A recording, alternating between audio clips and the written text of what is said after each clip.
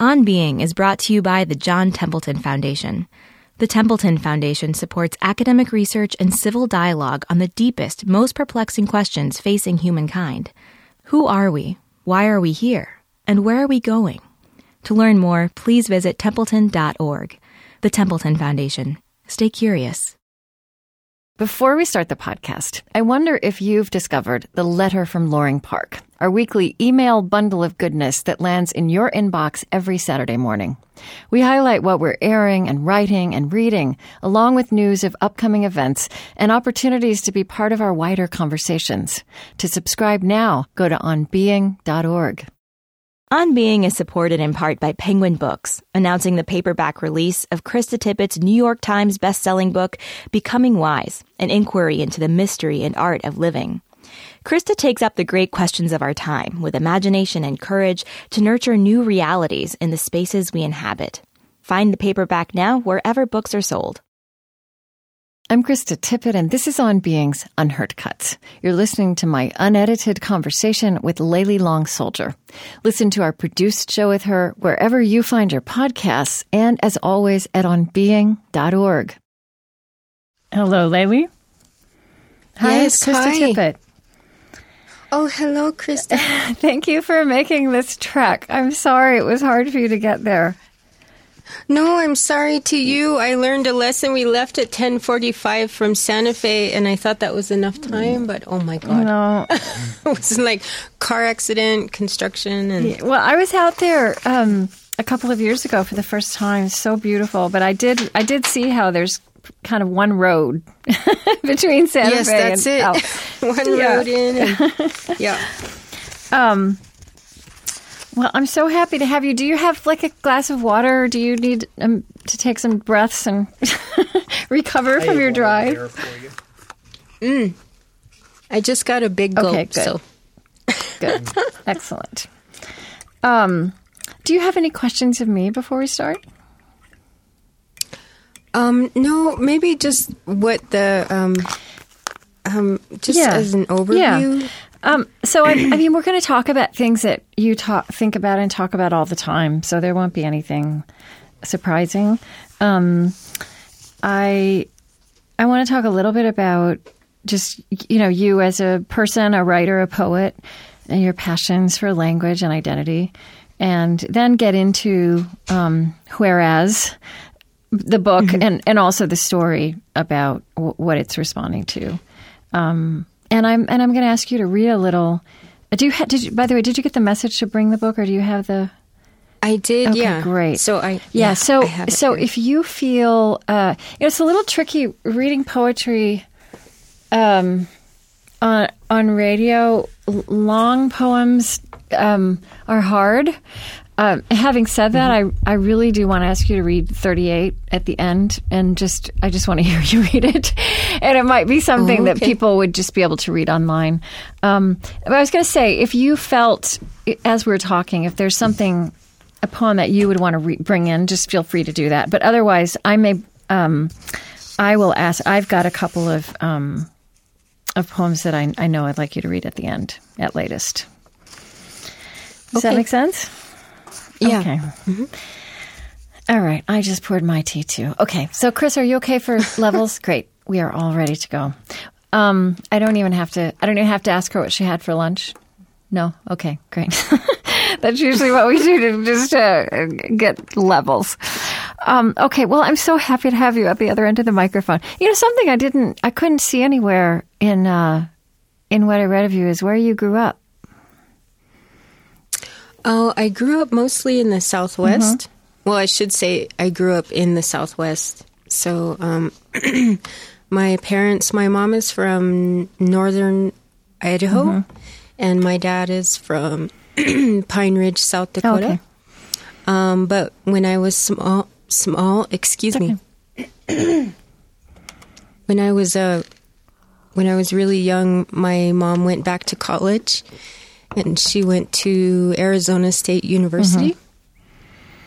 And then she got a job with the Navajo tribe. Okay. So we moved to the Four Corners area. And so, yeah, that's where I grew up, and that's where I still am now. Okay. And how would you describe the religious or spiritual background of your childhood? How expansively understood? However you would look at that now. Well, excuse me. When I was growing up, my mom was a Baha'i, so that formed a lot of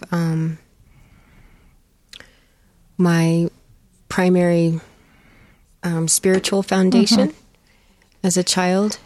And then as I got older, I think maybe in my interest in Lakota, my own culture. Right. Was she Lakota also, your mother? No, she is non-native. Oh, okay.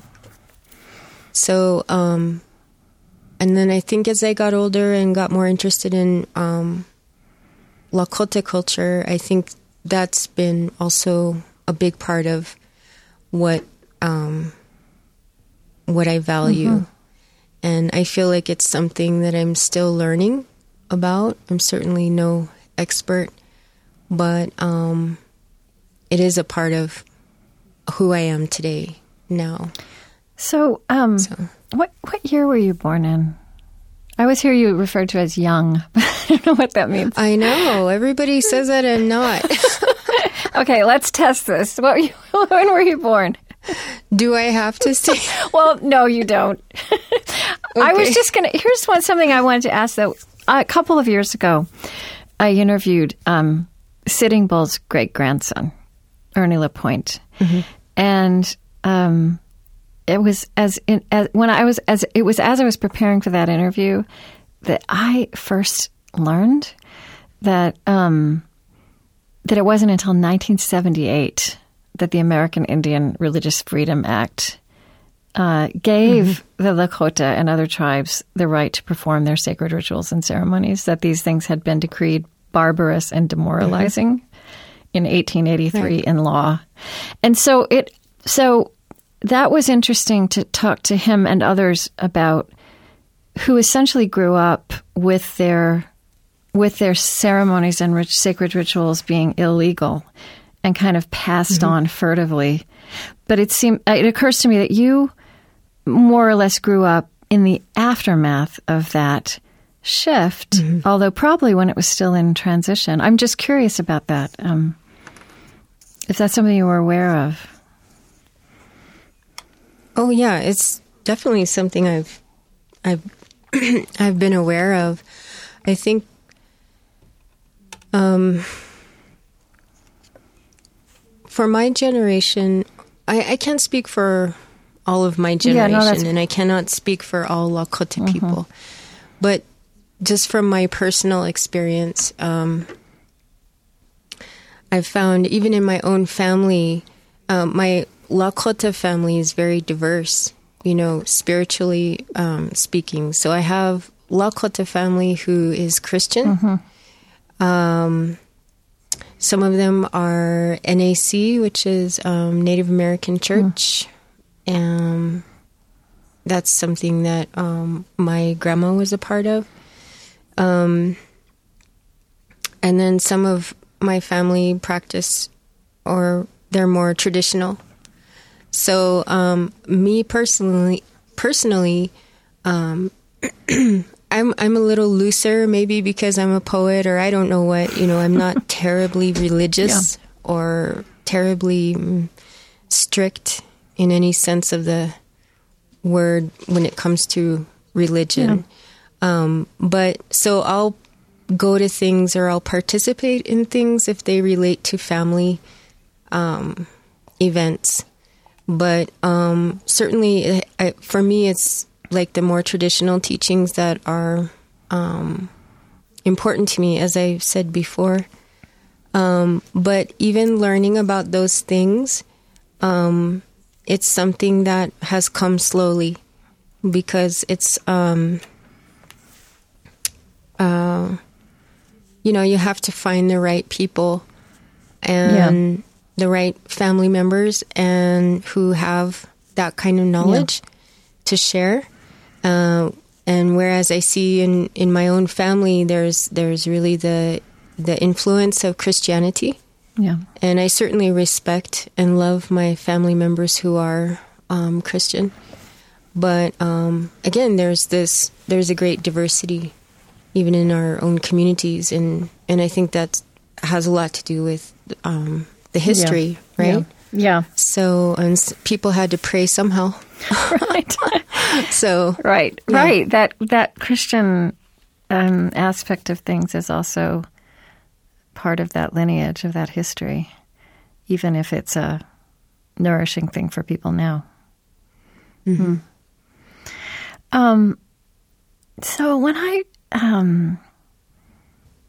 I've read other interviews you've given where you talk about, and to me this also belongs perhaps in the category of the spiritual background of your childhood. You talk about as a child how sound for you was a conduit for emotion, and that was both music and also words. Mm-hmm. Was that just part of you from early on? Oh, so I don't know if that's necessarily a spiritual thing, at least in my mind. And I only say that because my mom was trained as a pianist. Mm-hmm. So I grew up with a piano in our house.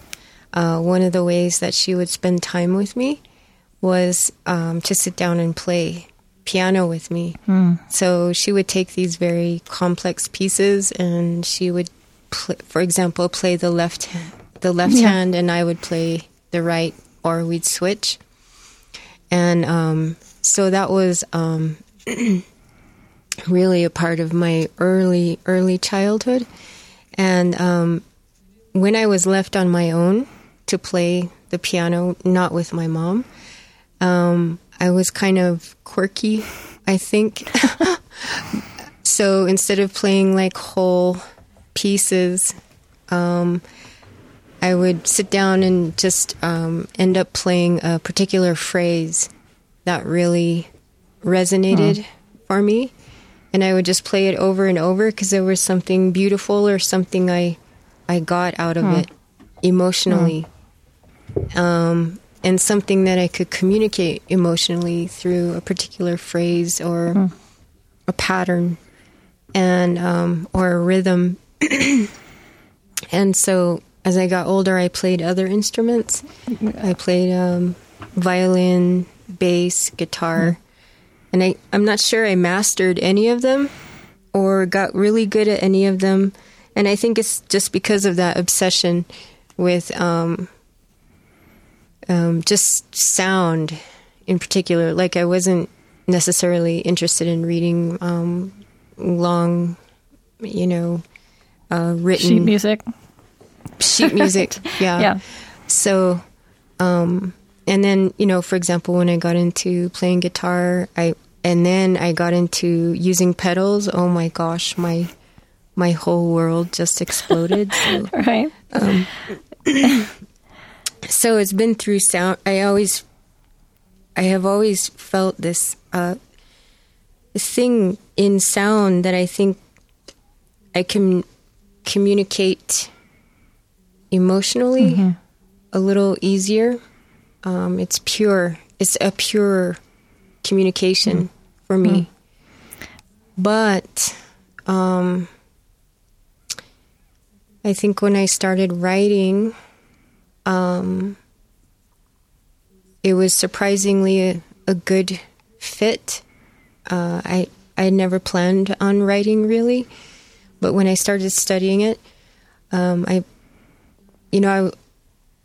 was able to use other parts of me that I'd never really used before, and it worked. So that's all I can say about that. It's funny the way you were just talking about how you were at the piano. Someplace you talked about writing, that you would pick up little words and phrases, tinkering, twirling, investigating. It sounds like the same activity that you started doing with words, like sitting down at the piano. Yeah, I suppose that's true. I had never really thought about that. But now that you say that, I think it's true, maybe in the sense that, like, sometimes I can think of certain pieces where a particular word is what I formed the whole piece around because I love that word. I'm thinking of a piece called Chesapa, and there's 5 sections in that poem. And the last section, towards the end of the poem, there's the word circuitous. I love that. And I loved that word. I was just like, that is such a, like, it was just fascinating word to me. And it's like I got to this last section and I had to use it in some way. Like, it just had to go in there. And so in some ways I almost developed the piece to lead to this little throne that I made for it. I don't know if that makes sense. Do you have that poem? Yes, I do. Do you want to read it or read a bit of it? Or sure. It's kind of a long poem, so would you like me to read just that section? Yeah, why don't you just read that section? Okay. Since we've got that introduction. Let's see here. Just a second, sorry.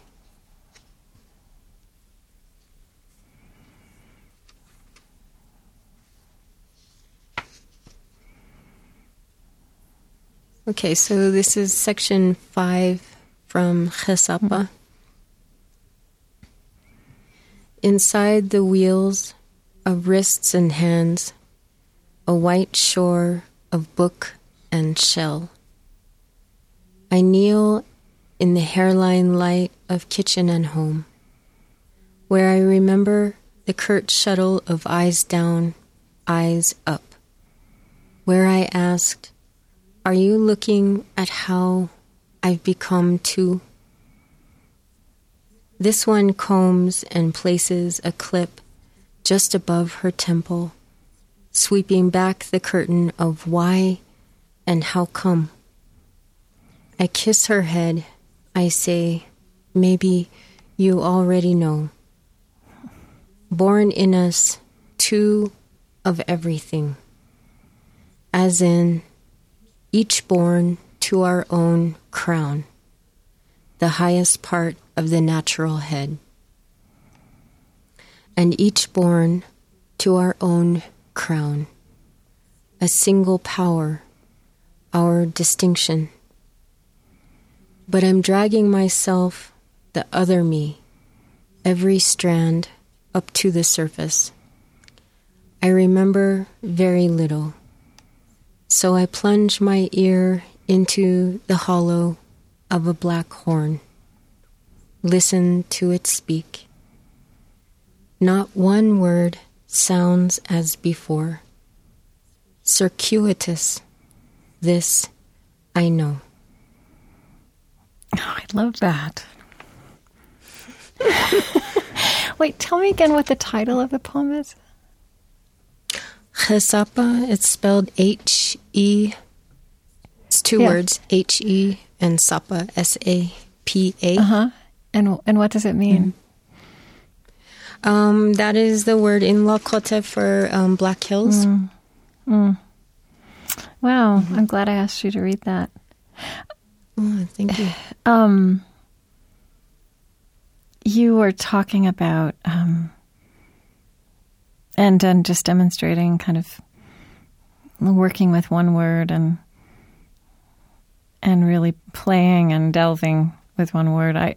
This is just an anecdote that you, I can't remember if you wrote this or maybe it was a conversation you had with somebody else talking about having an email exchange with one of your professors, John Davis, about punctuation, and that you spent 2 hours discussing the comma, and that was one reason you loved being a writer and doing what you do. And I also I thought that was a wonderful story because I'm also obsessed with commas. Yeah, I actually I ended up writing about that conversation in a piece. Let's see. It's in a poem. let's see here. Just a second.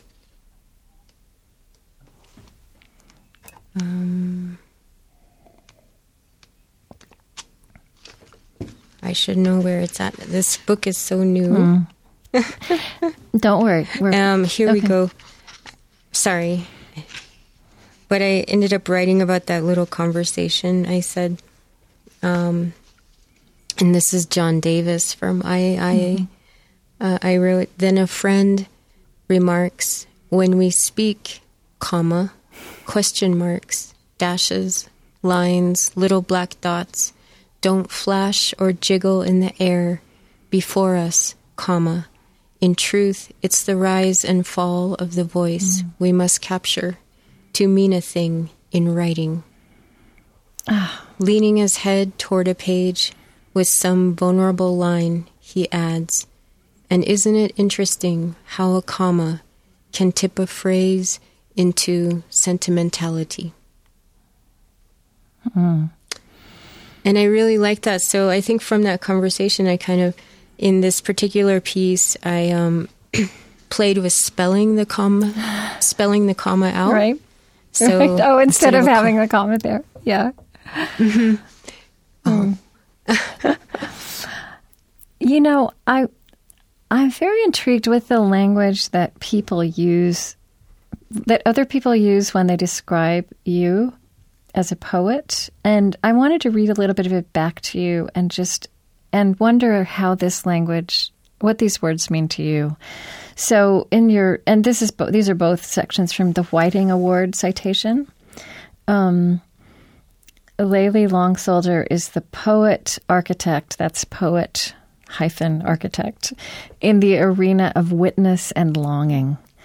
I wonder, witness and longing, are those words specifically, I mean, that's how somebody else has described you, but are those words meaningful for you? Do you know what they're getting at, and how, what does that mean to you?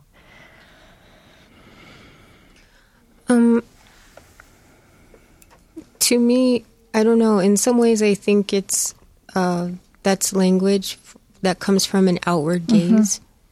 So it's from obviously someone else looking at me, looking at my work, and what they think I'm doing. Yeah. The idea of the witness is not something that I sit down to the page with. Okay. I am not. I certainly. I know it may be perceived that way by others. Some of the work that I do. But definitely, when I sit down, I'm not intentionally. Right. You're not assuming the persona of the witness in any kind of conscious way. For sure. Yeah. Yeah. What about longing? What about longing? Longing, I'm not sure if, again, I don't know if that's a word I relate to, because longing for me conjures up feelings maybe of nostalgia, both of which are things that I try very hard to avoid. But maybe there is a sense of longing in there that I haven't myself recognized. Talk a little bit about what you avoid in the notion of nostalgia.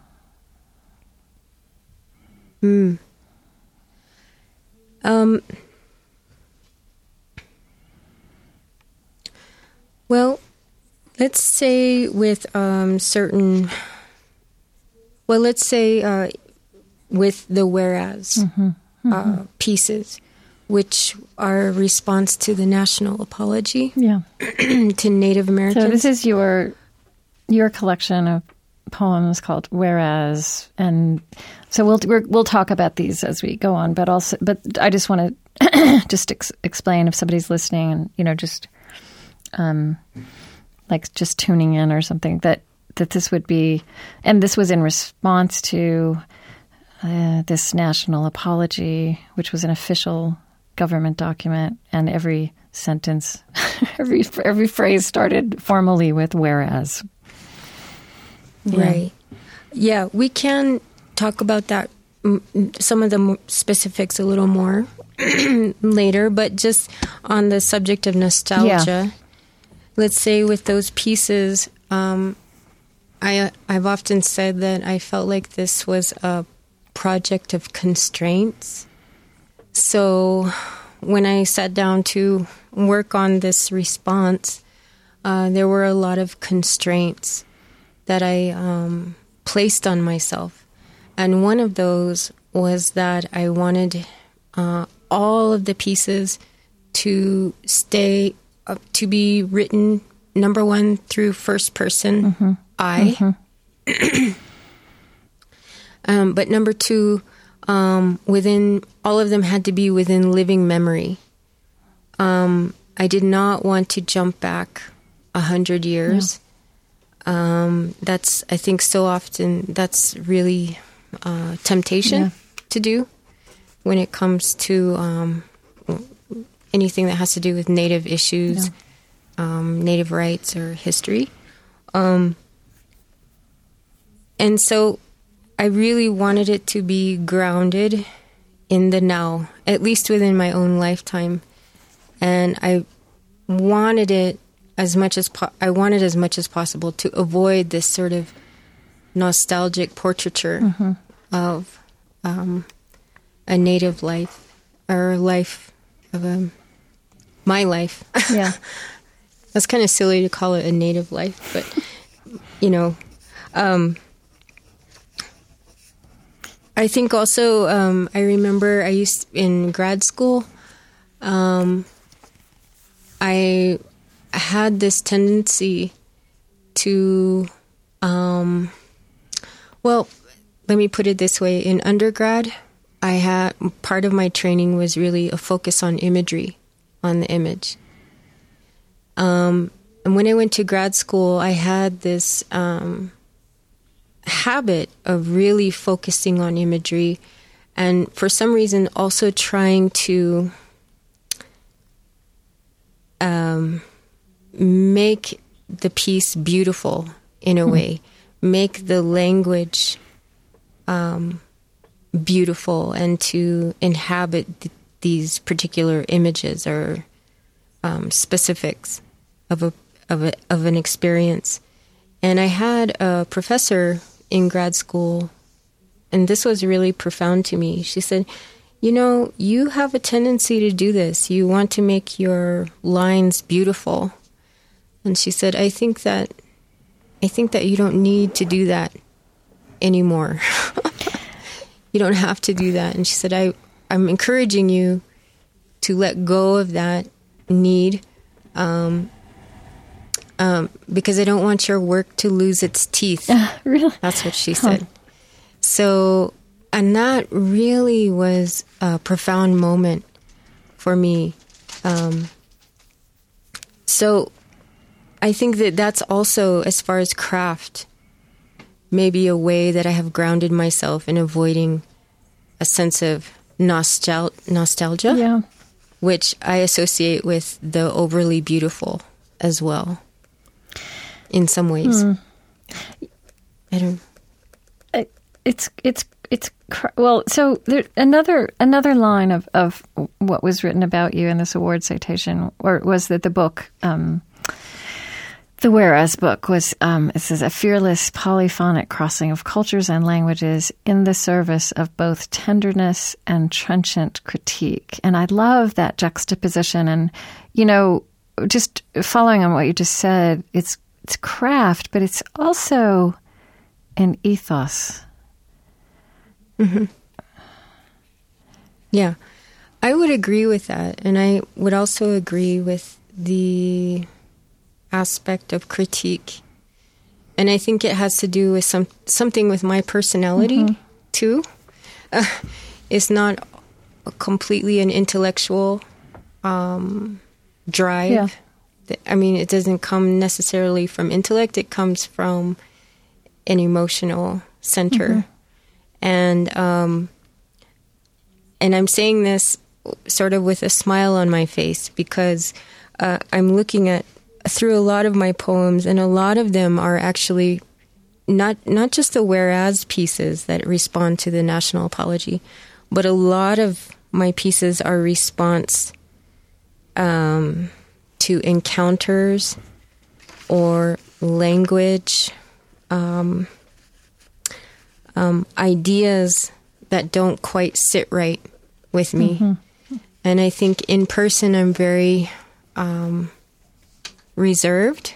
A lot of times I'm very shy, like it's painfully difficult to talk to people, new people sometimes, or even to deal with any kind of like uncomfortable dialogue. Mm-hmm. So I'll get really mad and I'll go home and write about it, you know. Right. So a lot of my pieces are those kinds of moments where it's a critique of something that I may have heard somebody express or what have you. So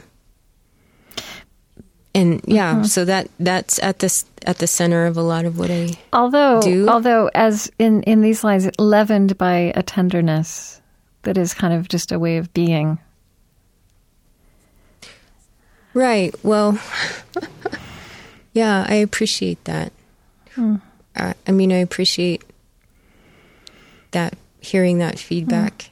You know, I think that certainly I try my best to offer my own truth as best as I can on the page, but I don't think that truth has to be hurtful either, right? Yeah.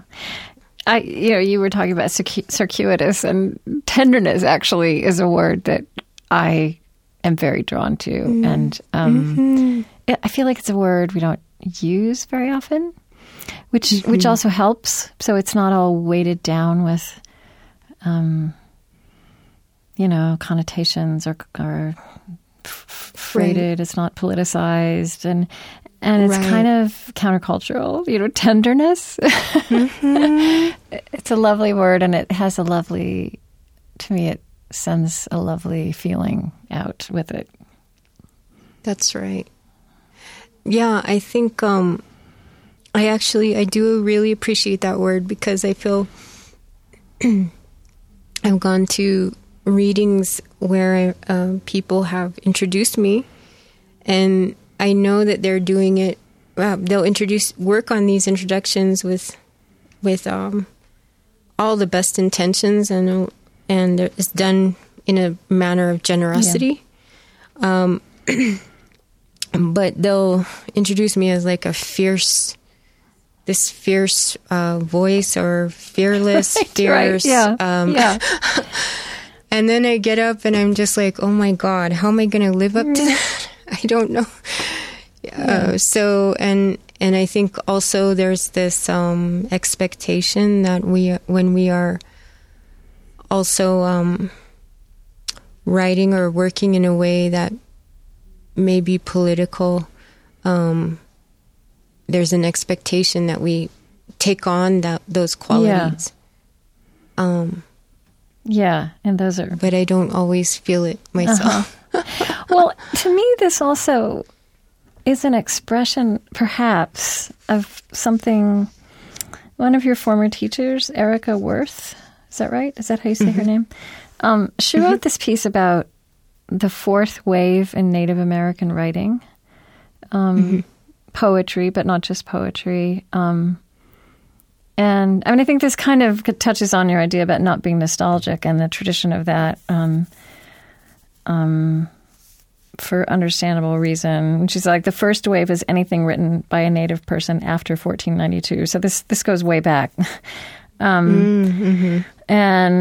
the third wave was right before the millennium. It was people like Sherman Alexie. But then she identifies you and describes something called the fourth wave. And she says, and I'm wondering also if, to me, this feels like a generational shift that is not just about Native American writers, right? She says, exhausted by politics, this generation. including literary politics, just want to write. She said the issues, the first, second, third, and third waves were so invested in only brought out tired sighs.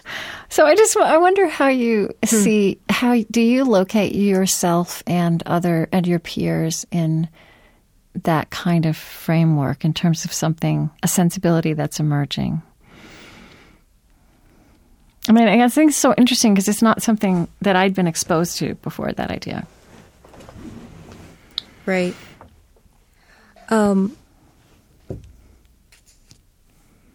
This is a hard question for me, only because if I answer it, I don't want to be dismissive of Erica's and I'm not essay. asking you to do that either. Yeah. So I certainly don't want to be dismissive of sort of the structure that she's outlined and how she sees things. I think I've read that essay, and I think she has some interesting points. I don't know. I'll just speak for myself. Yeah. I know that I did come from... so I don't want to narrow it down. I don't want it to be too narrow, but I came out of the Institute of American Indian Arts in undergrad. And around the time that I was studying there, actually just before, there was a wave of really strong writers that came out of that school. So there's like Sherwin Bitsui, Orlando White, Jennifer Forrester, D.G. Okpik. So sort of like a whole wave of really powerful energy. I came a few years after them, but they were. I consider they've become my peers and people that I talk to about aspects of poetry. I felt like there was a common energy amongst those writers. And no, I think maybe Erica has a point. They didn't feel... I felt like a certain creative freedom among them. Like they didn't feel constrained or hemmed in to write about any particular thing. It was something. There was something really new and vibrant in their work. Yeah, I mean, she uses language like it's, and she's not actually saying that this wasn't there in the previous generations, but she's kind of gone a step further and finding also using the word freedom, fun, big, beautiful, poetic license that invites an Indian audience, but also audiences of all kinds. Mm-hmm. Yeah, I would agree with that. And I think what's funny is like, I remember even a few moments on my own when I started this response to the national apology and a few other pieces like 38, that's another piece, that were sort of more directly dealing with political substance or subject matter that was more overt. And I remember wondering, I wonder what my peers will think. It wasn't something that I felt like a lot of my friends were doing, like taking on. But that is not to say that their work wasn't relevant, right? In a political sense, It was just not quite as direct. And like I was taking a congressional document head on, So there were a few moments when I just questioned. I said, I wonder what they'll think about it. But by and large, most of my peers of that fourth wave, if you will, have been very supportive, very helpful. Most of them, a lot of them have read my manuscript the before Whereas I published manuscript. it. Mm-hmm. and have given feedback. Was this just published? Was this 2000? It is 2017. Yeah, the book is actually not out until March 7th. Oh, okay. So it'll be a couple weeks, I think. I'm so glad that I'm talking to you now. Well, so let's talk about that. And, one thing that helps me think about how you come at this is this idea of, of dual citizenship, right? And it seems to me this work takes on both sides of you. If I don't know if that's the right way to say it. Like you've written, I am a citizen of the United States and an enrolled member of the Oglala Sioux tribe, meaning I'm a citizen of the Oglala Lakota Nation. And in this dual citizenship, I must work, I must eat, I must art, I must mother, I must friend, I must listen, I must observe constantly, I must live. Tell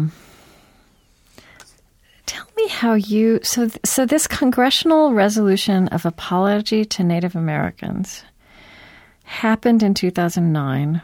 I had never heard of it until I sat down to prepare to interview you. And I don't think you heard about it at the time. Is that right? How did you start? How did you come to be trained? How did your attention come to be trained on this? I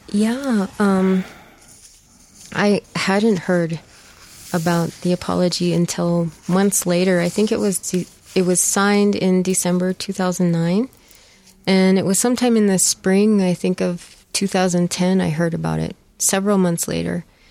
And I was personally really surprised when I first heard about it that I hadn't heard about it before, because I felt like I was usually really up on Native news, because I'm always reading articles and so on. And so, I was surprised that I hadn't heard about it. And part of the reason I hadn't is because it was so quiet. Yeah.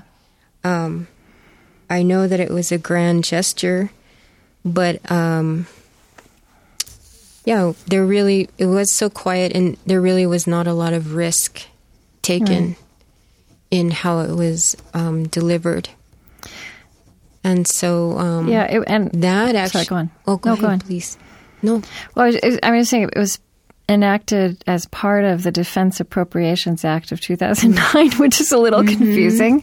And not necessarily where we would look. And, it's interesting to me because there's a lot of, I feel like just recently in American culture, we've started to entertain some new kinds of language like truth and reconciliation. And is that something we might think about?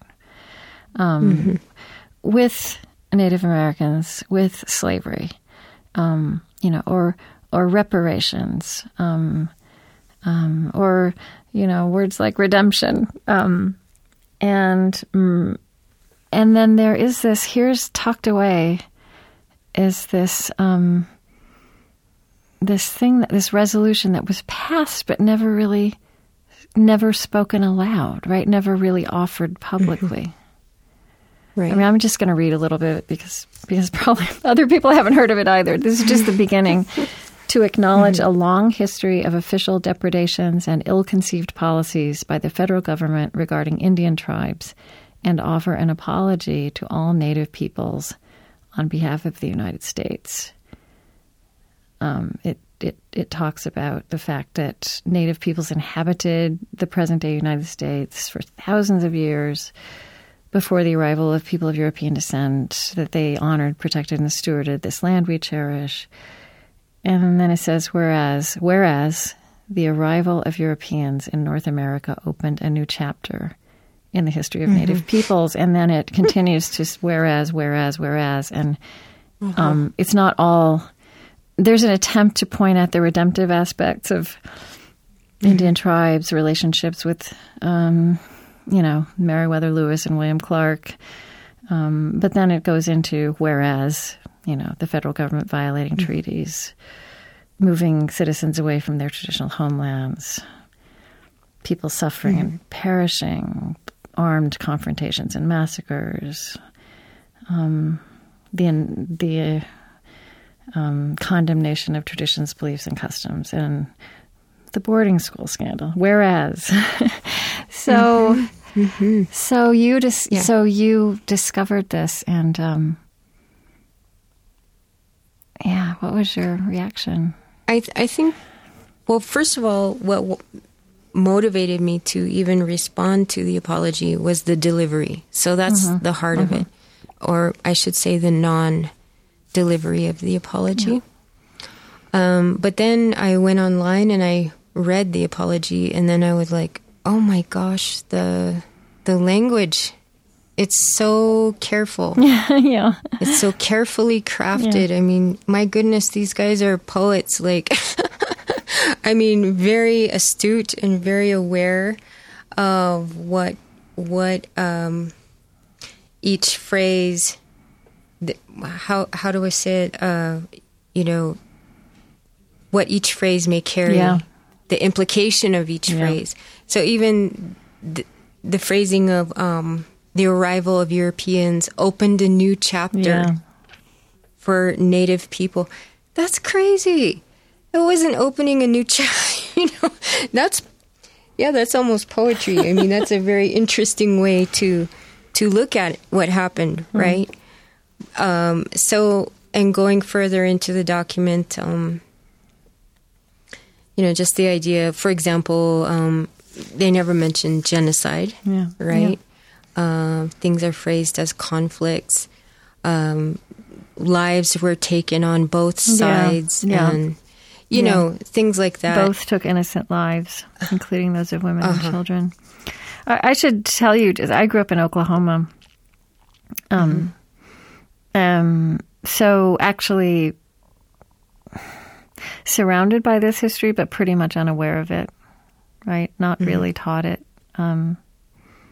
I mean, it's where the Trail of Tears ended, I mean, they do say, the infamous Trail of Tears and Long Walk. But, yeah, you're right. It's very spare and careful. Right.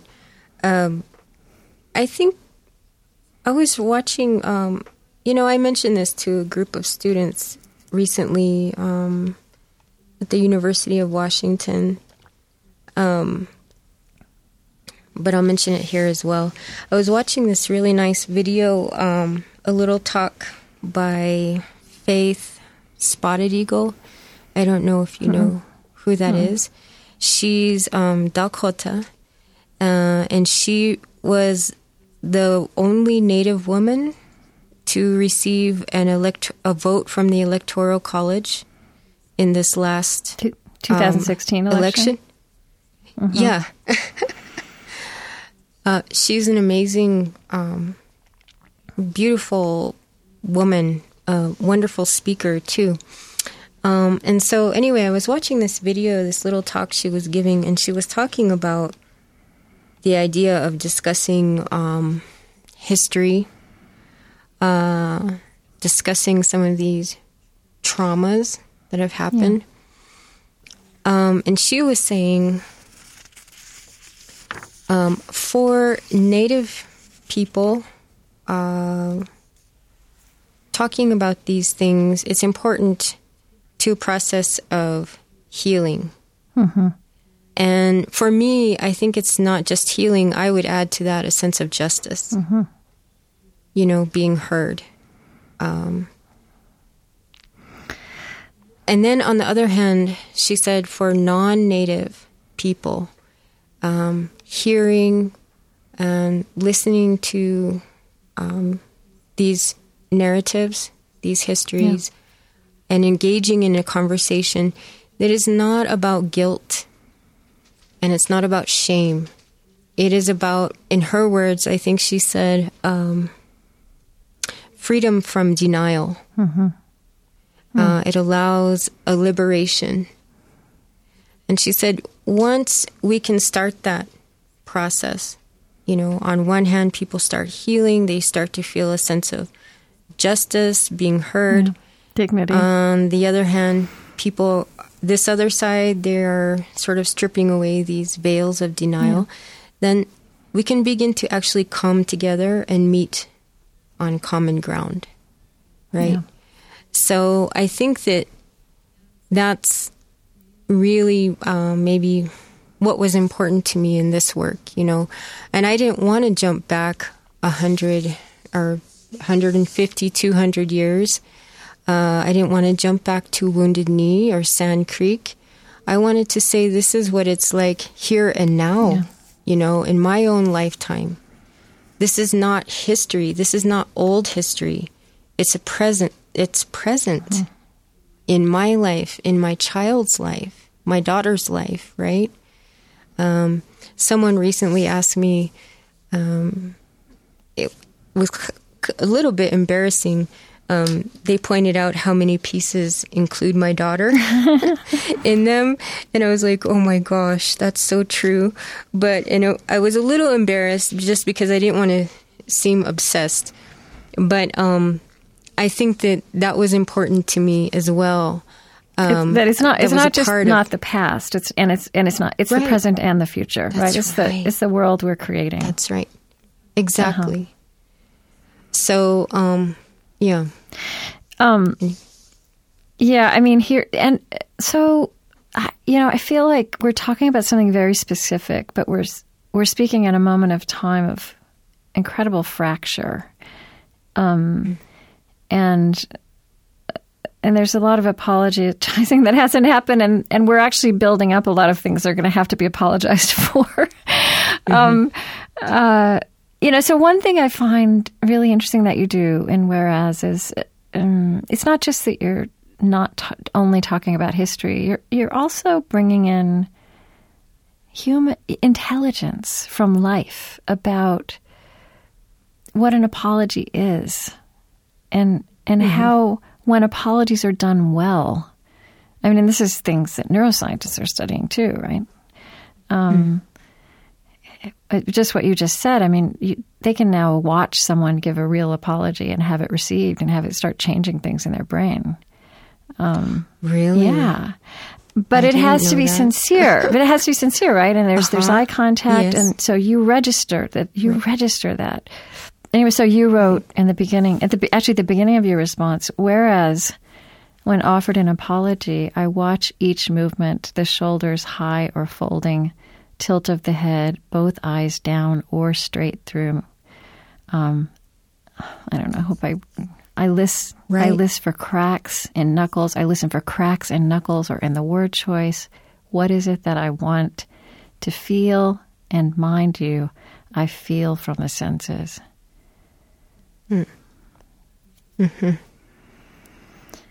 Yeah. This feels like really important deliberation. Like this is something we need to learn to do together, right? As a people, in that part of your citizenship. Right.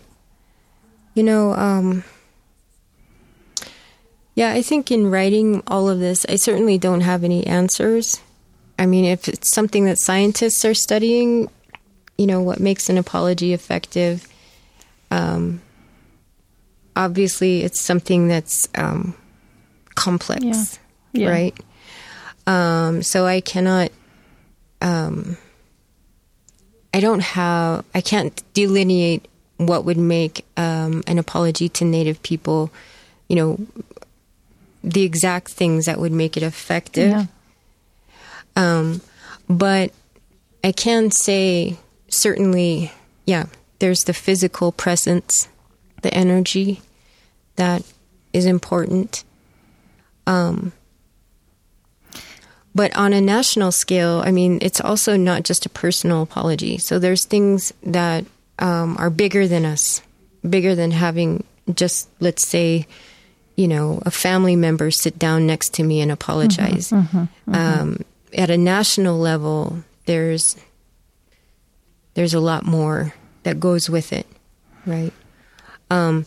So I've told this story before but I feel like it's something I always go back to because it's so simple, but so real. When I was writing this response, I started researching a lot of other apologies around the world, national apologies. One of the apologies that I was really interested in was the one in Canada. Yeah, to the First Nations people. To the First Nations, yeah. Right. On the boarding school, the residential schools, for what happened there and the taking of their children and so on. And that apology was read out loud. It was like a verbal speech. It was transmitted through their national television, and it had a very different quality. There was a very different quality to the language and the pacing of that apology. But one of the things I did too, I remember I was watching some videos. There was this video that was made in the aftermath of that Canadian apology. And there was the documentary was sort of interviewing different Canadian people, but especially people of the First Nations, to ask them if they felt like anything had changed since that apology. And it seemed like, for the most part, most people said things had not really changed since the apology. As far as like relationships, the political climate, and what have you. So that was interesting to me. But I always remember there was this one little short interview with an elder, Native woman, and I can't remember her tribe, but in any case, so they asked her if things had changed, and she said, in her opinion, no, things had not really changed. But she said, in just very, very simple terms, she said, if you want things to change, all you have to do is begin by honoring your treaties and doing what you said you would do. And I was like, wow, that's so simple. Right? You can apologize for, you can apologize, your whole life, but it has to be followed up with just action, with just saying what you'll do, what you said you would do. Yeah. And I thought, wow, how would things change here in the U.S. if our treaties, we went back to them and really honored and respected what was outlined? Would that even be possible? Yeah.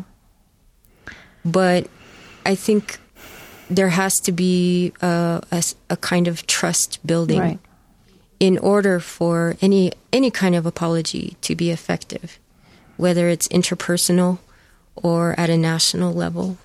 So, I mean, one of the things you have pointed out is that, and this was President Obama who signed this, but it was signed on a weekend. It was not read aloud. There was no ceremony.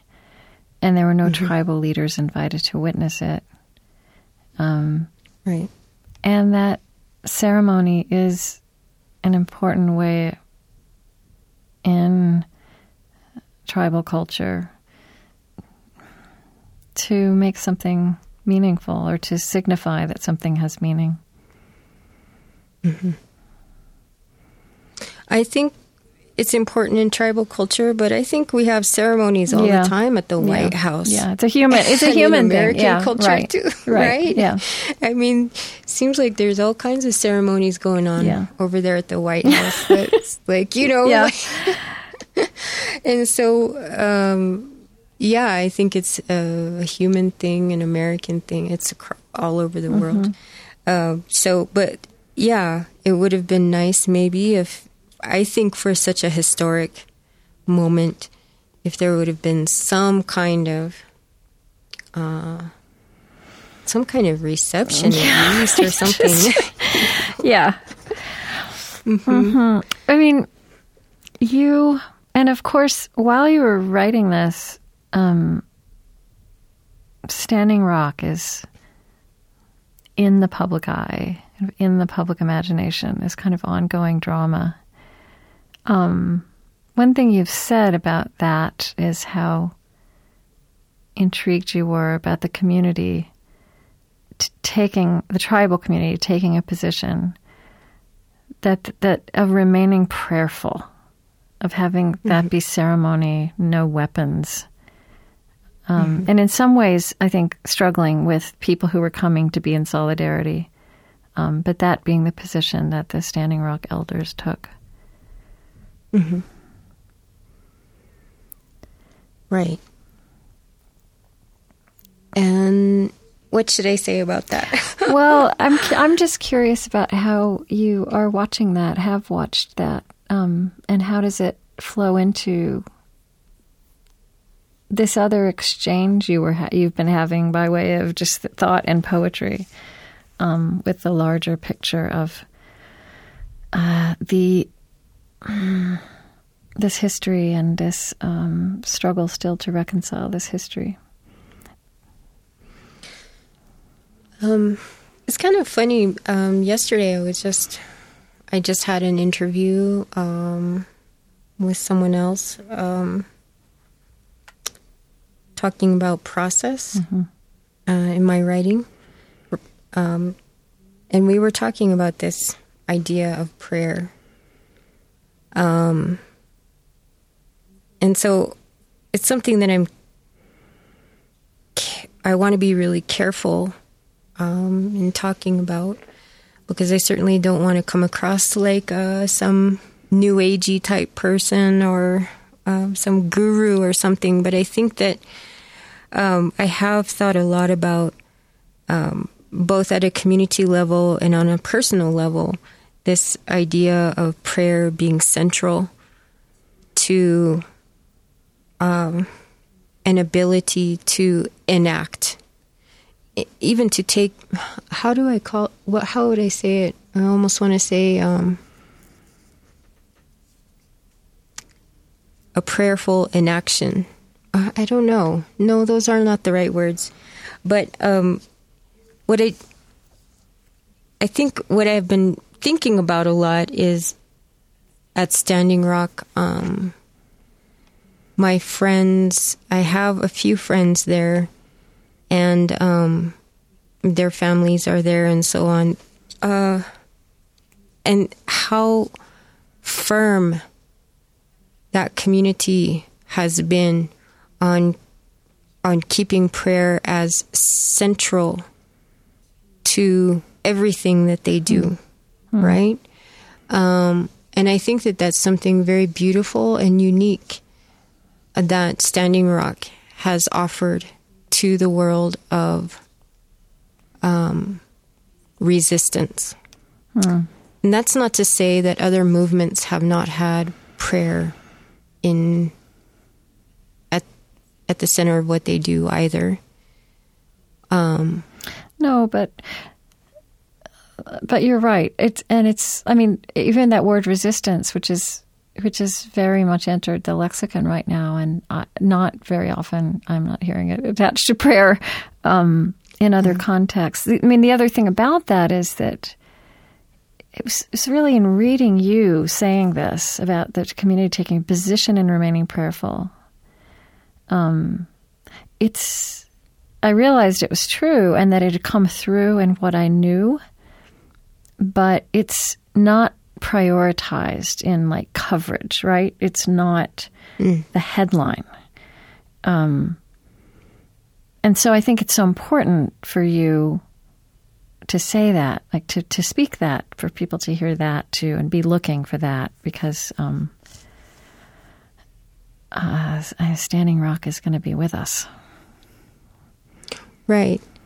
And I think that, every movement and every community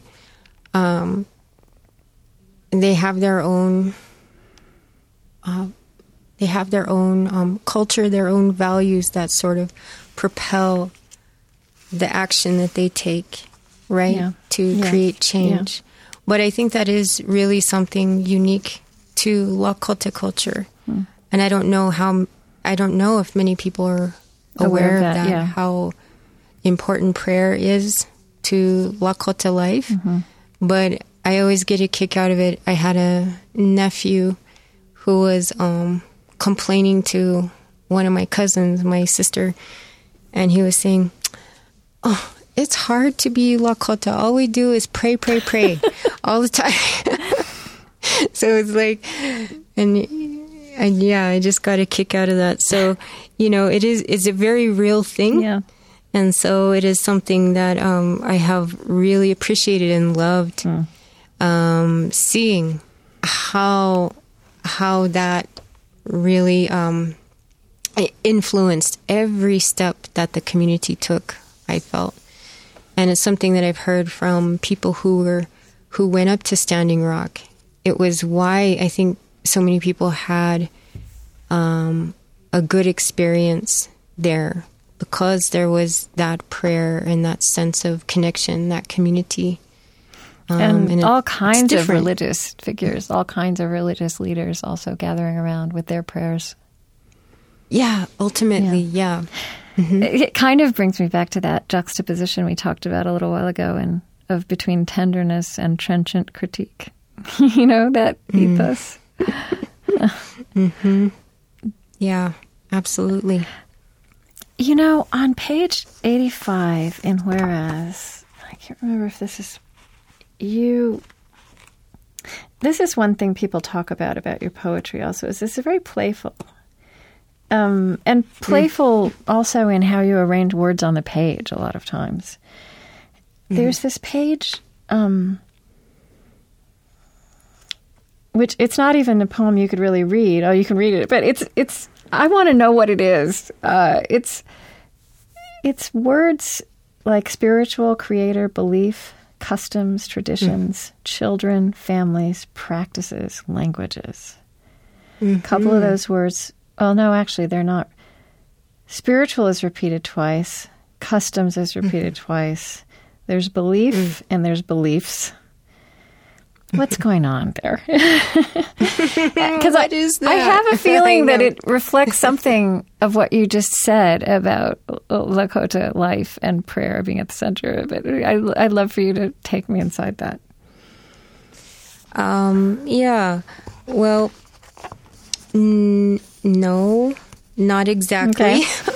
This is actually the piece that you're referring to on page 85.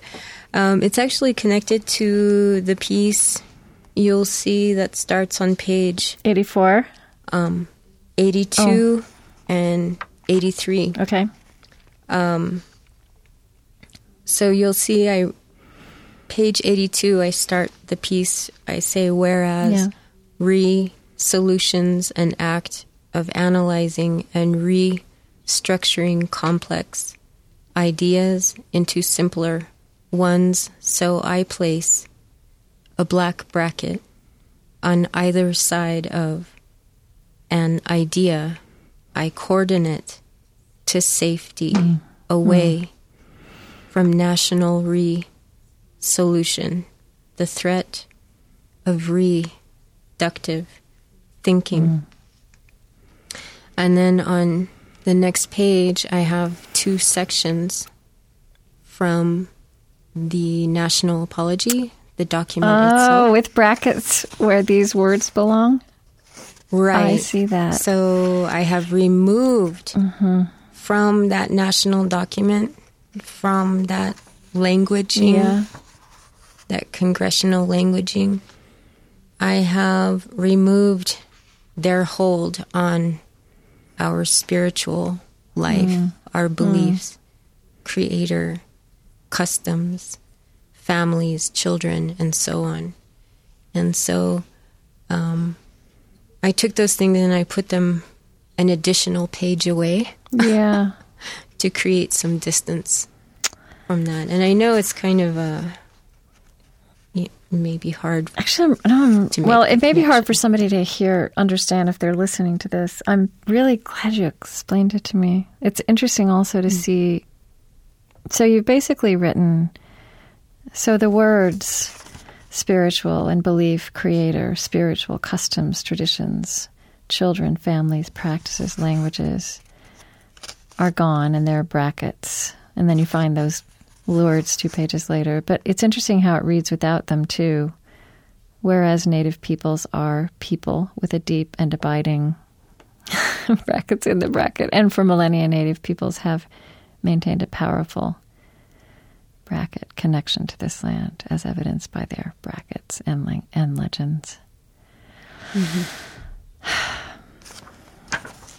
I mean, I don't know how you feel about the language of like Native American spirituality, but I find it dangerous the way I worry about it being thrown around and appropriated. Yeah, that doesn't mean a thing, actually. Yeah. No. I mean, listen, the thing is, and I've said this in the preface, or in the introduction to the whereas section, there are over 560 federally recognized tribes. Oh. And that's just federally recognized. There are many more that are not recognized, many of them right now are seeking recognition. But the point is all of us are different. Yeah. And all of us have beliefs and ways that are particular to who we are as a people. So, Lakota beliefs are very different than, let's say, where I live here in the Southwest from Pueblo.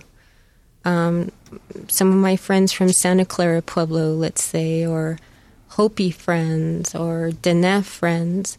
I mean, all of us, our traditions and our ways are all so different.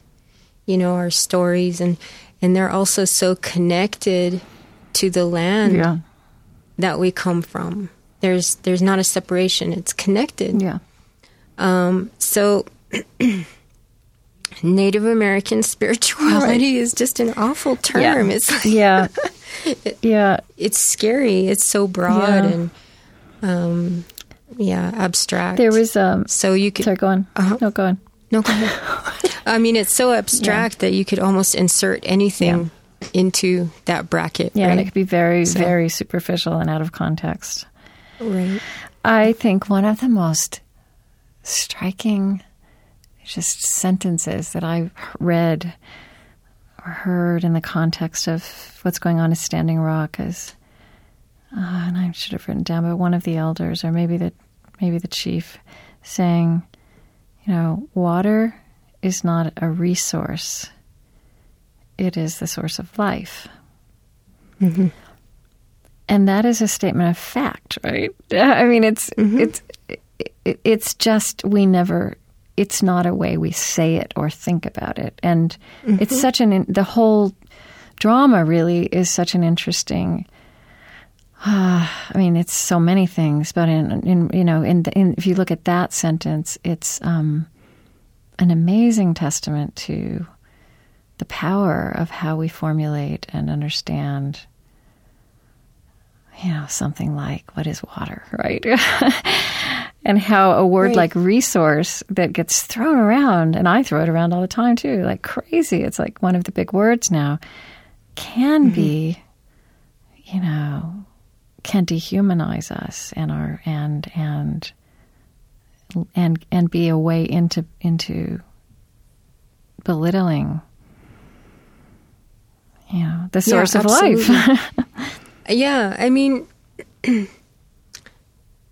all of these things. First of all, I feel like I have to.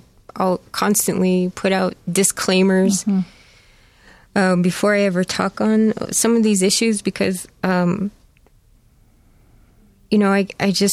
so wary of sounding like I'm talking for all Lakota people, and and all Native people. And I'm certainly not an expert on any of these issues, but it does make me think about a show that I'm working on right now with two other Lakota artists.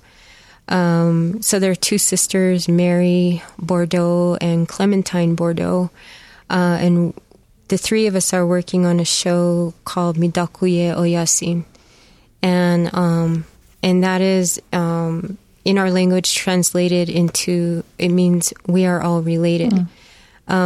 It's a phrase that is, I think, part of what interests us in exploring this is it's a phrase that is very central to our worldview, this idea of being related and connection. But it's also a phrase that is sometimes adopted and maybe not completely understood by other people. So what happens is sometimes people create they try to create a familiarity that they haven't always earned, right? So we're sort of exploring this idea of relationship, what it is to be a relative, what it is to see others as related to you. And that includes not just people in Lakota view, but also the world around us. And I know it's a cliche to call the land or earth Mother Earth, but that is something that we say in our language. But it is, again, it goes back to this idea of relationship. And seeing it in that way. I mean, even just for example, one of my friends posted something really funny on Facebook this morning, I think, and she was reminding people in their what was it? I think Red Willow. This is a season for getting red willow, and she was saying, now everybody be careful and don't, take more than you need, and leave the plant, allow the plant to stay alive for the next year, right? So it is always like, even just things like that, like little Facebook posts or what have you. I mean, it's still alive, this awareness. Right. A sensibility. A sensibility of connection. You don't just go and you don't see the red willow as a resource. Right. There you are. Something you just take from. Right. It is something you take from, but you do it respectfully, right? And so, and the same applies, of course, to water and this source of life, right? I wonder, you mentioned a little while ago that you're that you do talk about your daughter a lot in your poetry, and I know. No, and I talk about my children in my show. I wondered if you would read, and maybe this will put you at ease about, because you're not speaking for, you're just speaking for yourself, right? But a single voice of integrity and searching is a window in, right, to a world in a way that often asking somebody to represent a group, in fact, is not. There's this part in Whereas, there's the part that I didn't write the page, whereas her birth signaled the responsibility as mother to teach what it is to be Lakota. I don't. Do you want to read that? Just the. Oh, okay. Let's see. Let me find it.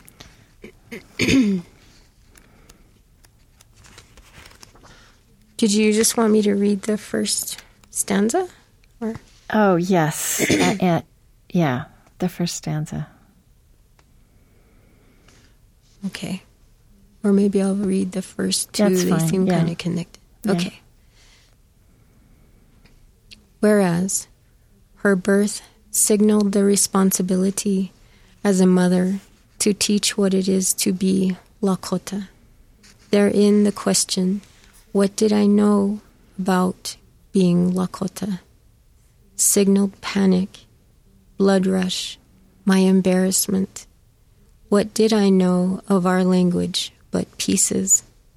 Would I teach her to be pieces? Until a friend comforted, don't worry, you and your daughter will learn together. Today she stood, sunlight on her shoulders, lean and straight, to share a song in Dene, her father's language. To sing, she motions simultaneously with her hands. I watch her be in multiple musics.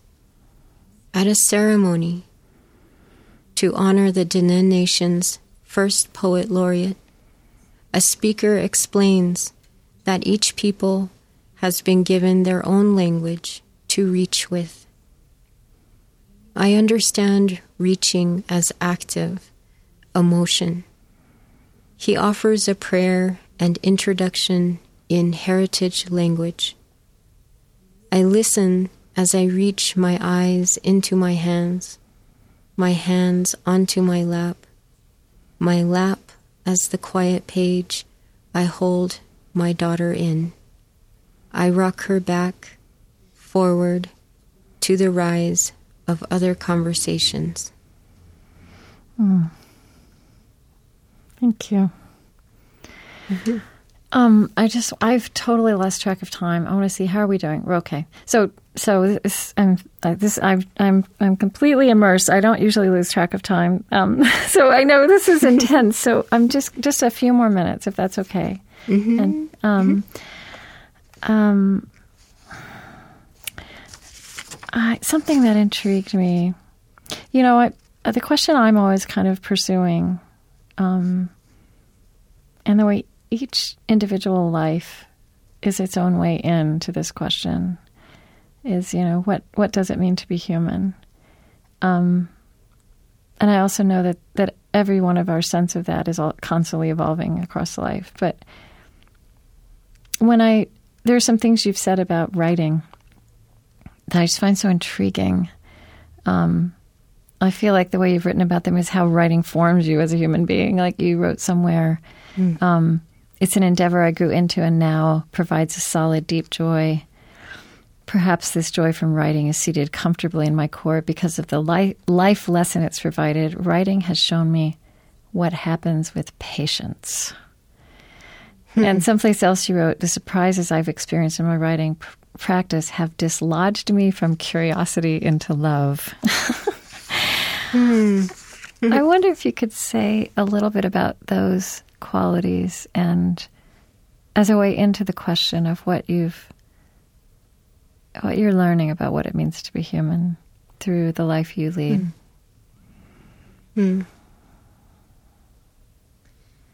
Well, I think, I think the writing practice, going back to what we talked about earlier, it was something that I had not expected to be a good fit. I had never thought, I want to be a writer one day. But I went to the Institute of American Indian Arts, and they didn't have a music program. That's what I wanted to study. But I really wanted to go to school there. So I felt like the next best thing was to study writing. And it was not easy. A lot of, I would say the first 3.5 years, I wrote some really, really, really bad poems, like really dry. It took me a long time. But I think it was that patience. That is something I've learned through writing, a sense of patience, and the reward that comes from that. Even I'm just now thinking about the piece 38. I think you mentioned it earlier. But that piece, for example, took me I want to say maybe 1.5 to 2 years to write. But it was important to me. Yeah. It was an important piece. It's kind of an epic piece. I mean, I don't know how many words it is, but it's epic. It's like 6 pages long. Yeah. Yeah. It's a long piece. I want to ask you to read it in a minute. Would you just briefly say what's happening in that piece? In 38? Yeah. Mm-hmm. Just briefly, in 38, it's written to and for the Dakota 38, who were 38 Dakota men who were hung during under the orders of President Abraham Lincoln, as a result of the Sioux uprising, which came at a time when Dakota people, their territory, their land was reduced. It was getting smaller and smaller, and finally down to something like a 10-mile tract. And the Dakota people did not have hunting rights beyond that. And basically, and they had no store credit with the traders, and so they were basically starving. So there was an uprising, and as a result, these 38 men were hung, and then Dakota people were moved west to South Dakota area in different. Basically, they lost their land. This was the largest Minnesota region. Legal mass execution in U.S. history, and yes, and that's it right. happened the same week that President Lincoln signed the Emancipation Proclamation. Yes, this history that's right. We don't know, that's or we right. don't teach. Yeah. So you were just talking. So this took a long. This emerged through patience, writing all of this. Yeah, just that. Yeah, absolutely. I just think what the excerpt you read explains it best. I think that I've learned through writing the reward and the joy that comes out of just being really patient with a piece and patient with yourself. I think, at least for me, the imagination is something that I have to really respect, like its own little person in me. Yeah. And so I can't demand too much of it. Sometimes I have to let it take a rest and then come back and be in conversation with it again. So, but it's a beautiful process that I've learned, through writing. Yeah. Is there anything else you want to say about that, or about being human, or you don't have being human? Yeah. It's a huge question. Yeah, it is a big question. I think no. I mean, I think it's maybe too big of a question. Well, anyway, I think you did actually. You did address it in a beautiful way. So I'd love for you to, I think maybe let's read 38 last. It's very long, but your voice will be tired. But could you read? I was looking at page 64, whereas I did not desire in childhood, and also page 65, which was your father's, which was another, part of the way you also reflected on what an apology is about your experience of a really big apology that came from your father. And I think that we don't often enough value the intelligence we have about something like an apology, even if we're thinking about that as public work. The intelligence that we have from our personal experiences. We don't understand that translates to. So anyway, those were the two. I was wondering if you'd read them. and then read 38. Sure. And then you could say a little bit about each of them if you want to before you start. Okay. Well, yeah, I actually would, I might mention that the piece about my father, the apology he gave me, I really do actually consider that almost the heart of this whole response. And I think the reason is I think it was the most effective and the most miraculous apology that I'd ever received in my life. I think, now I should clarify before I say anything that my dad and I have a pretty good relationship now. Yeah. We, keep in touch and visit and text and call each other. But when I was younger, he wasn't around a lot and he had a lot going on in his life. Yeah. So that created a great emptiness and, all kinds of stuff. So I had a lot of stuff I was carrying around with me. And when I was in my 20s, he came to visit one time, and unexpectedly, I didn't even know he was going to apologize. I mean, I didn't know, but unexpectedly, he was sitting at breakfast with me and apologized for not being there. Mm-hmm. And I think there was something in the way he said it. He cried when he said it, and I could feel it. Yep. I could physically feel that he meant it. And really, and I can say this to this day, in that moment, all of it was gone. Like all that stuff I'd been carrying around, it was gone. It was lifted. And I feel in many ways we started new from that point on. I really have not had the need to go back and rehash things with him and so on. We started from that place forward, we've known each other in a different way. So anyway, that's... You want to read that one first then? Read that. Yeah. Oh, okay.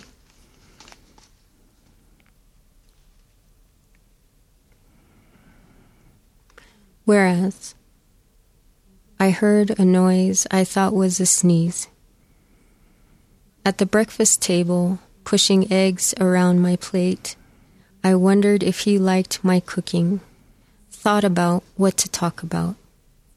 He pinched his fingers to the bridge of his nose, squeezed his eyes.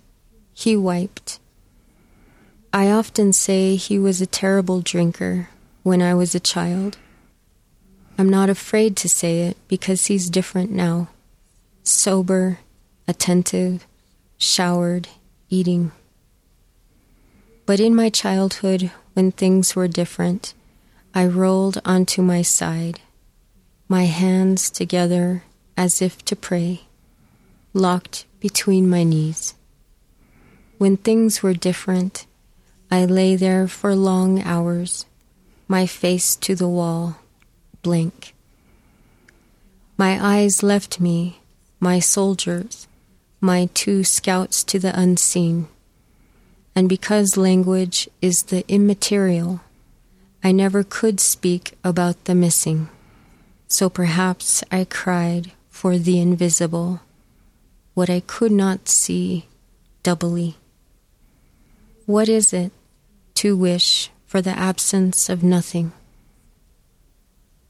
There at the breakfast table, as an adult, wondering what to talk about, if he liked my cooking, pushing the invisible to the plate's edge, I looked up to see he hadn't sneezed. He was crying. I'd never heard him cry, didn't recognize the symptoms. I turned to him when I heard him say, "I'm sorry. I wasn't there. Sorry for many things." Like that, curative voicing, an opened bundle, or medicine, or birthday wishing, my hand to his shoulder.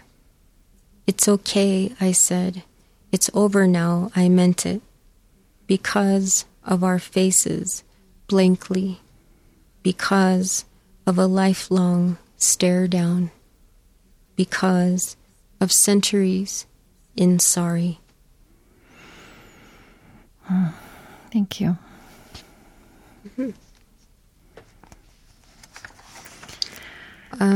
Shall I read? Can you read 64?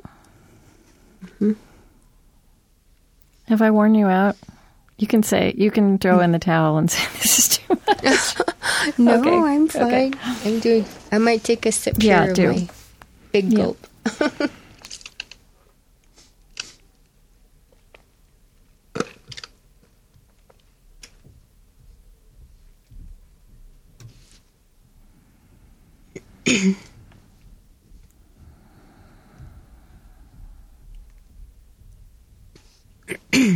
Okay, sorry about that. Okay. Whereas, excuse me. Whereas, I did not desire in childhood to be a part of this, but desired most of all to be a part, a piece, combined with others, to make up a whole. Some, but not all, of something. In Lakota, it's hanke, a piece or part of anything. Like the creek trickling behind my aunt's house, where Uncle built her a bridge to cross from bank to bank, not far from a grassy clearing with 3 teepees, a place to gather. She holds 3-day workshops on traditional arts. Young people from Kyle and Potato Creek arrive one by one, eager to participate. They have the option, my auntie says, to sleep at home and return in the morning, but by and large they'll stay in camp even during South Dakota winters. The comfort of being together. I think of plains winds, snow drifts, ice and limbs, the exposure, and when I slide my arms into a wool coat and put my hand to the doorknob, ready to brave the sub-zero dark. Someone says, be careful out there. Always consider the snow your friend. Think badly of it. Snow will burn you. I walk out remembering that for millennia, we have called ourselves Lakota, meaning friend or ally. This relationship to the other. Some, but not all. Still, our piece to everything.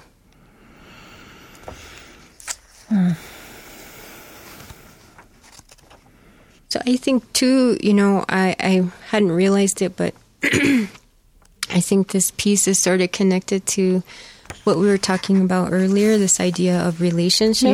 Yeah. Right? Yeah. And like even not seeing water as a resource, but it is a source of life, right? And even this is true. One time I was told, don't think you have to see the snow as your friend, right? Yeah. You can't think badly of it. So it's always like walking in this world, understanding your relationship to others. Yeah. Yeah, even the way you italicize parts in participate, it was so, it just jumped off the page for me. Yeah.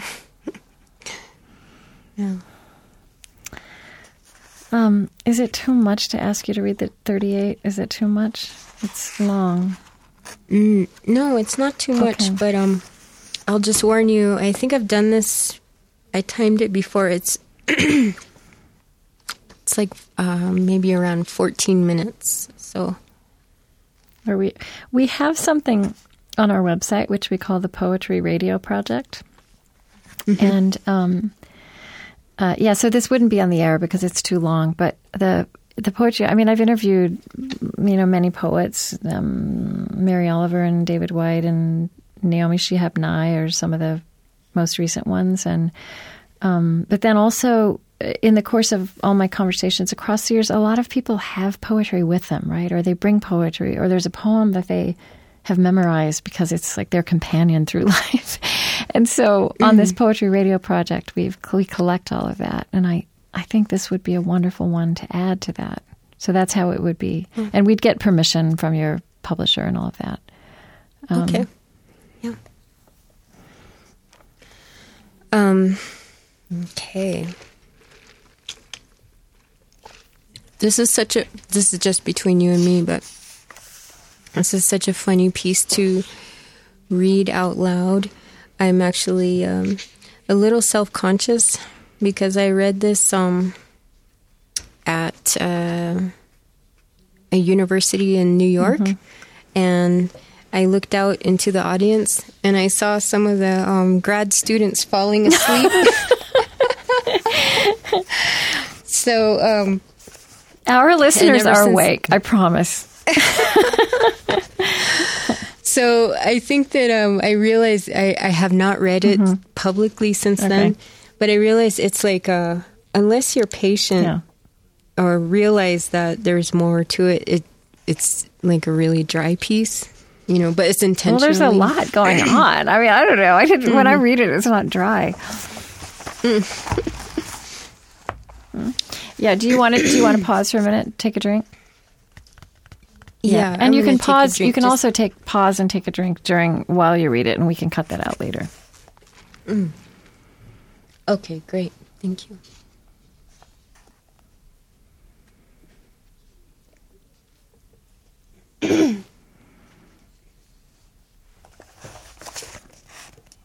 I'm actually going to walk away for a couple of minutes, but you can start whenever you want, and I'll be back.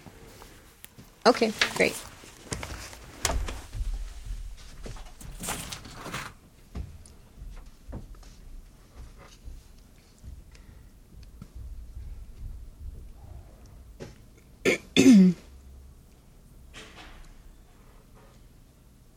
$38. Here, the sentence will be respected. I will compose each sentence with care by minding what the rules of writing dictate. For example, all sentences will begin with capital letters. Likewise, the history of the sentence will be honored by ending each one with appropriate punctuation, such as a period or question mark, thus bringing the idea to momentary completion. You may like to know I do not consider this a, quote, creative piece. I do not regard this as a poem of great imagination or a work of fiction. Also, historical events will not be dramatized for a, quote, interesting read. Therefore, I feel most responsible to the orderly sentence, conveyor of thought. That said, I will begin. You may or may not have heard about the Dakota 38. If this is the first time you've heard of it, you might wonder, what is the Dakota 38? The Dakota 38... Excuse me. No, don't worry. That's okay. We can. The Dakota 38 refers to 38 Dakota men who were executed by hanging under orders from President Abraham Lincoln. To date, this is the largest, quote, legal mass execution in U.S. history. The hanging took place on December 26, 1862, the day after Christmas. This was the same week that President Lincoln signed the Emancipation Proclamation.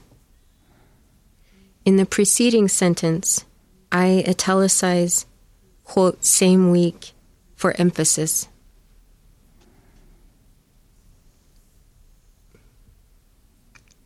There was a movie titled Lincoln about the presidency of Abraham Lincoln. The signing of the Emancipation Proclamation was included in the film Lincoln. The hanging of the Dakota 38 was not. In any case, you might be asking, why were 38 Dakota men hung? As a side note, the past tense of hang is hung, but when referring to the capital punishment of hanging, the correct past tense is hanged. So it's possible that you're asking, why were 38 Dakota men hanged? They were hanged for the Sioux Uprising. I want to tell you about the Sioux Uprising, but I don't know where to begin. I may jump around and details will not unfold in chronological order. Keep in mind, I am not a historian, so I will recount facts as best as I can, given limited resources and understanding. Before Minnesota was a state, the Minnesota region, generally speaking, was the traditional homeland for Dakota, Anishinaabe, and Ho-Chunk people. During the 1800s, when the U.S. expanded territory, they, quote, purchased land from the Dakota people, as well as the other tribes. But another way to understand that sort of, quote, purchase is Dakota leaders ceded land to the U.S. government in exchange for money or goods, but most importantly, the safety of their people. Some say that Dakota people did not understand the terms they were entering, or they never would have agreed. Even others call the entire negotiation trickery. But to make whatever it was official and binding, the U.S. government drew up an initial treaty. This treaty was later replaced by another, more convenient treaty, and then another. I've had difficulty unraveling the terms of these treaties, given the legal speak and congressional language. As treaties were abrogated, broken, and new treaties were drafted, one after another, the new treaties often referenced old defunct treaties, and it is a muddy switchback trail to follow. Although I often feel lost on this trail, I know I am not alone. However, as best as I can put the facts together, in 1851, Dakota territory was contained to a 12-mile by 150-mile long strip along the Minnesota River. But just 7 years later, in 1858, the northern portion was ceded or taken, and the southern portion was I'm going to take a drink. Okay. It's really terrific to listen to. I mean, hard to listen to, but...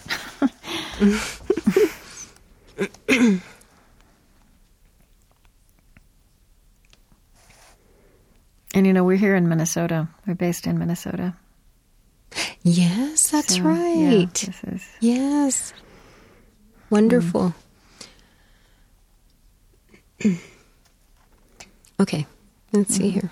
But just 7 years later, in 1858, the northern portion was ceded or taken, and the southern portion was conveniently allotted, which reduced Dakota land to a stark 10-mile tract. These amended and broken treaties are often referred to as the Minnesota Treaties. The word Minnesota comes from Mni, which means water, and sota, which means turbid. Synonyms for turbid include muddy, unclear, cloudy, confused, and smoky. Everything is in the language we use. For example, a treaty is essentially a contract between two sovereign nations. The U.S. treaties with the Dakota Nation were legal contracts that promised money. It could be said this money was payment for the land the Dakota ceded, for living within assigned boundaries, a reservation, and for relinquishing... I need to do that. Okay, that's okay. Not to worry. Okay.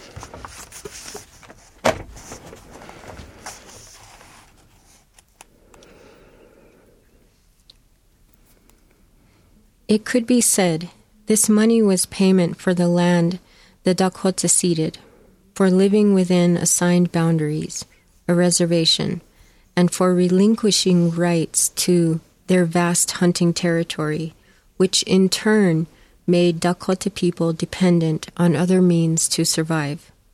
Money. The previous sentence is circular, akin to so many aspects of history. As you may have guessed by now, the money promised in the turbid treaties did not make it into the hands of Dakota people. In addition, local government traders would not offer credit to Indians to purchase food or goods. Without money, store credit, or rights to hunt beyond their 10-mile tract of land, Dakota people began to starve. The Dakota people were starving. The Dakota people starved. In the preceding sentence, the word starved does not need italics for emphasis. One should read the Dakota people starved as a straightforward and plainly stated fact. As a result, and without other options but to continue to starve, Dakota people retaliated. Dakota warriors organized, struck out, and killed settlers and traders.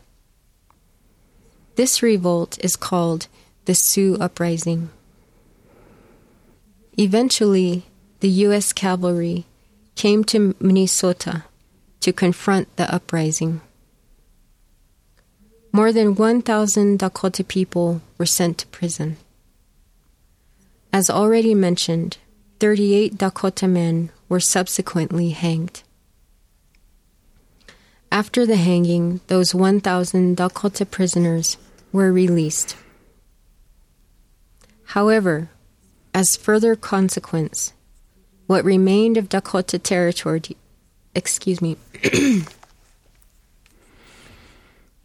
However, as further consequence, what remained of Dakota territory in Minnesota was dissolved, stolen.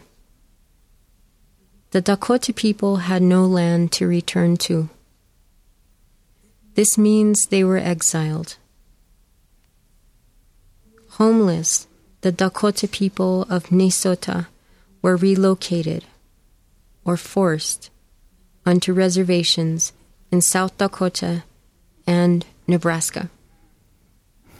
Now, every year, a group called the Dakota 38 plus 2 riders conduct a memorial horse ride from Lower Brule, South Dakota to Mankato, Minnesota. The memorial riders travel 325 miles on horseback for 18 days, sometimes through sub-zero blizzards. They conclude their journey on December 26th, the day of the hanging. Memorials help focus our memory on particular people or events. Often, memorials come in the forms of plaques, statues, or gravestones. The memorial for the Dakota 38 is not an object. inscribed with words, but an act. Yet I started this piece because I was interested in writing about grasses. So there is one other event to include, although it's not in chronological order, and we must backtrack a little. When the Dakota people were starving, as you may remember, government traders would not extend store credit to Indians. One trader named Andrew Myrick is famous for his refusal to provide credit to Dakota people by saying, "If they are hungry, let them eat grass." There are variations of Myrick's words, but they are all something to that effect. When settlers and traders were killed during the Sioux Uprising, one of the first to be executed by the Dakota was Andrew Myrick.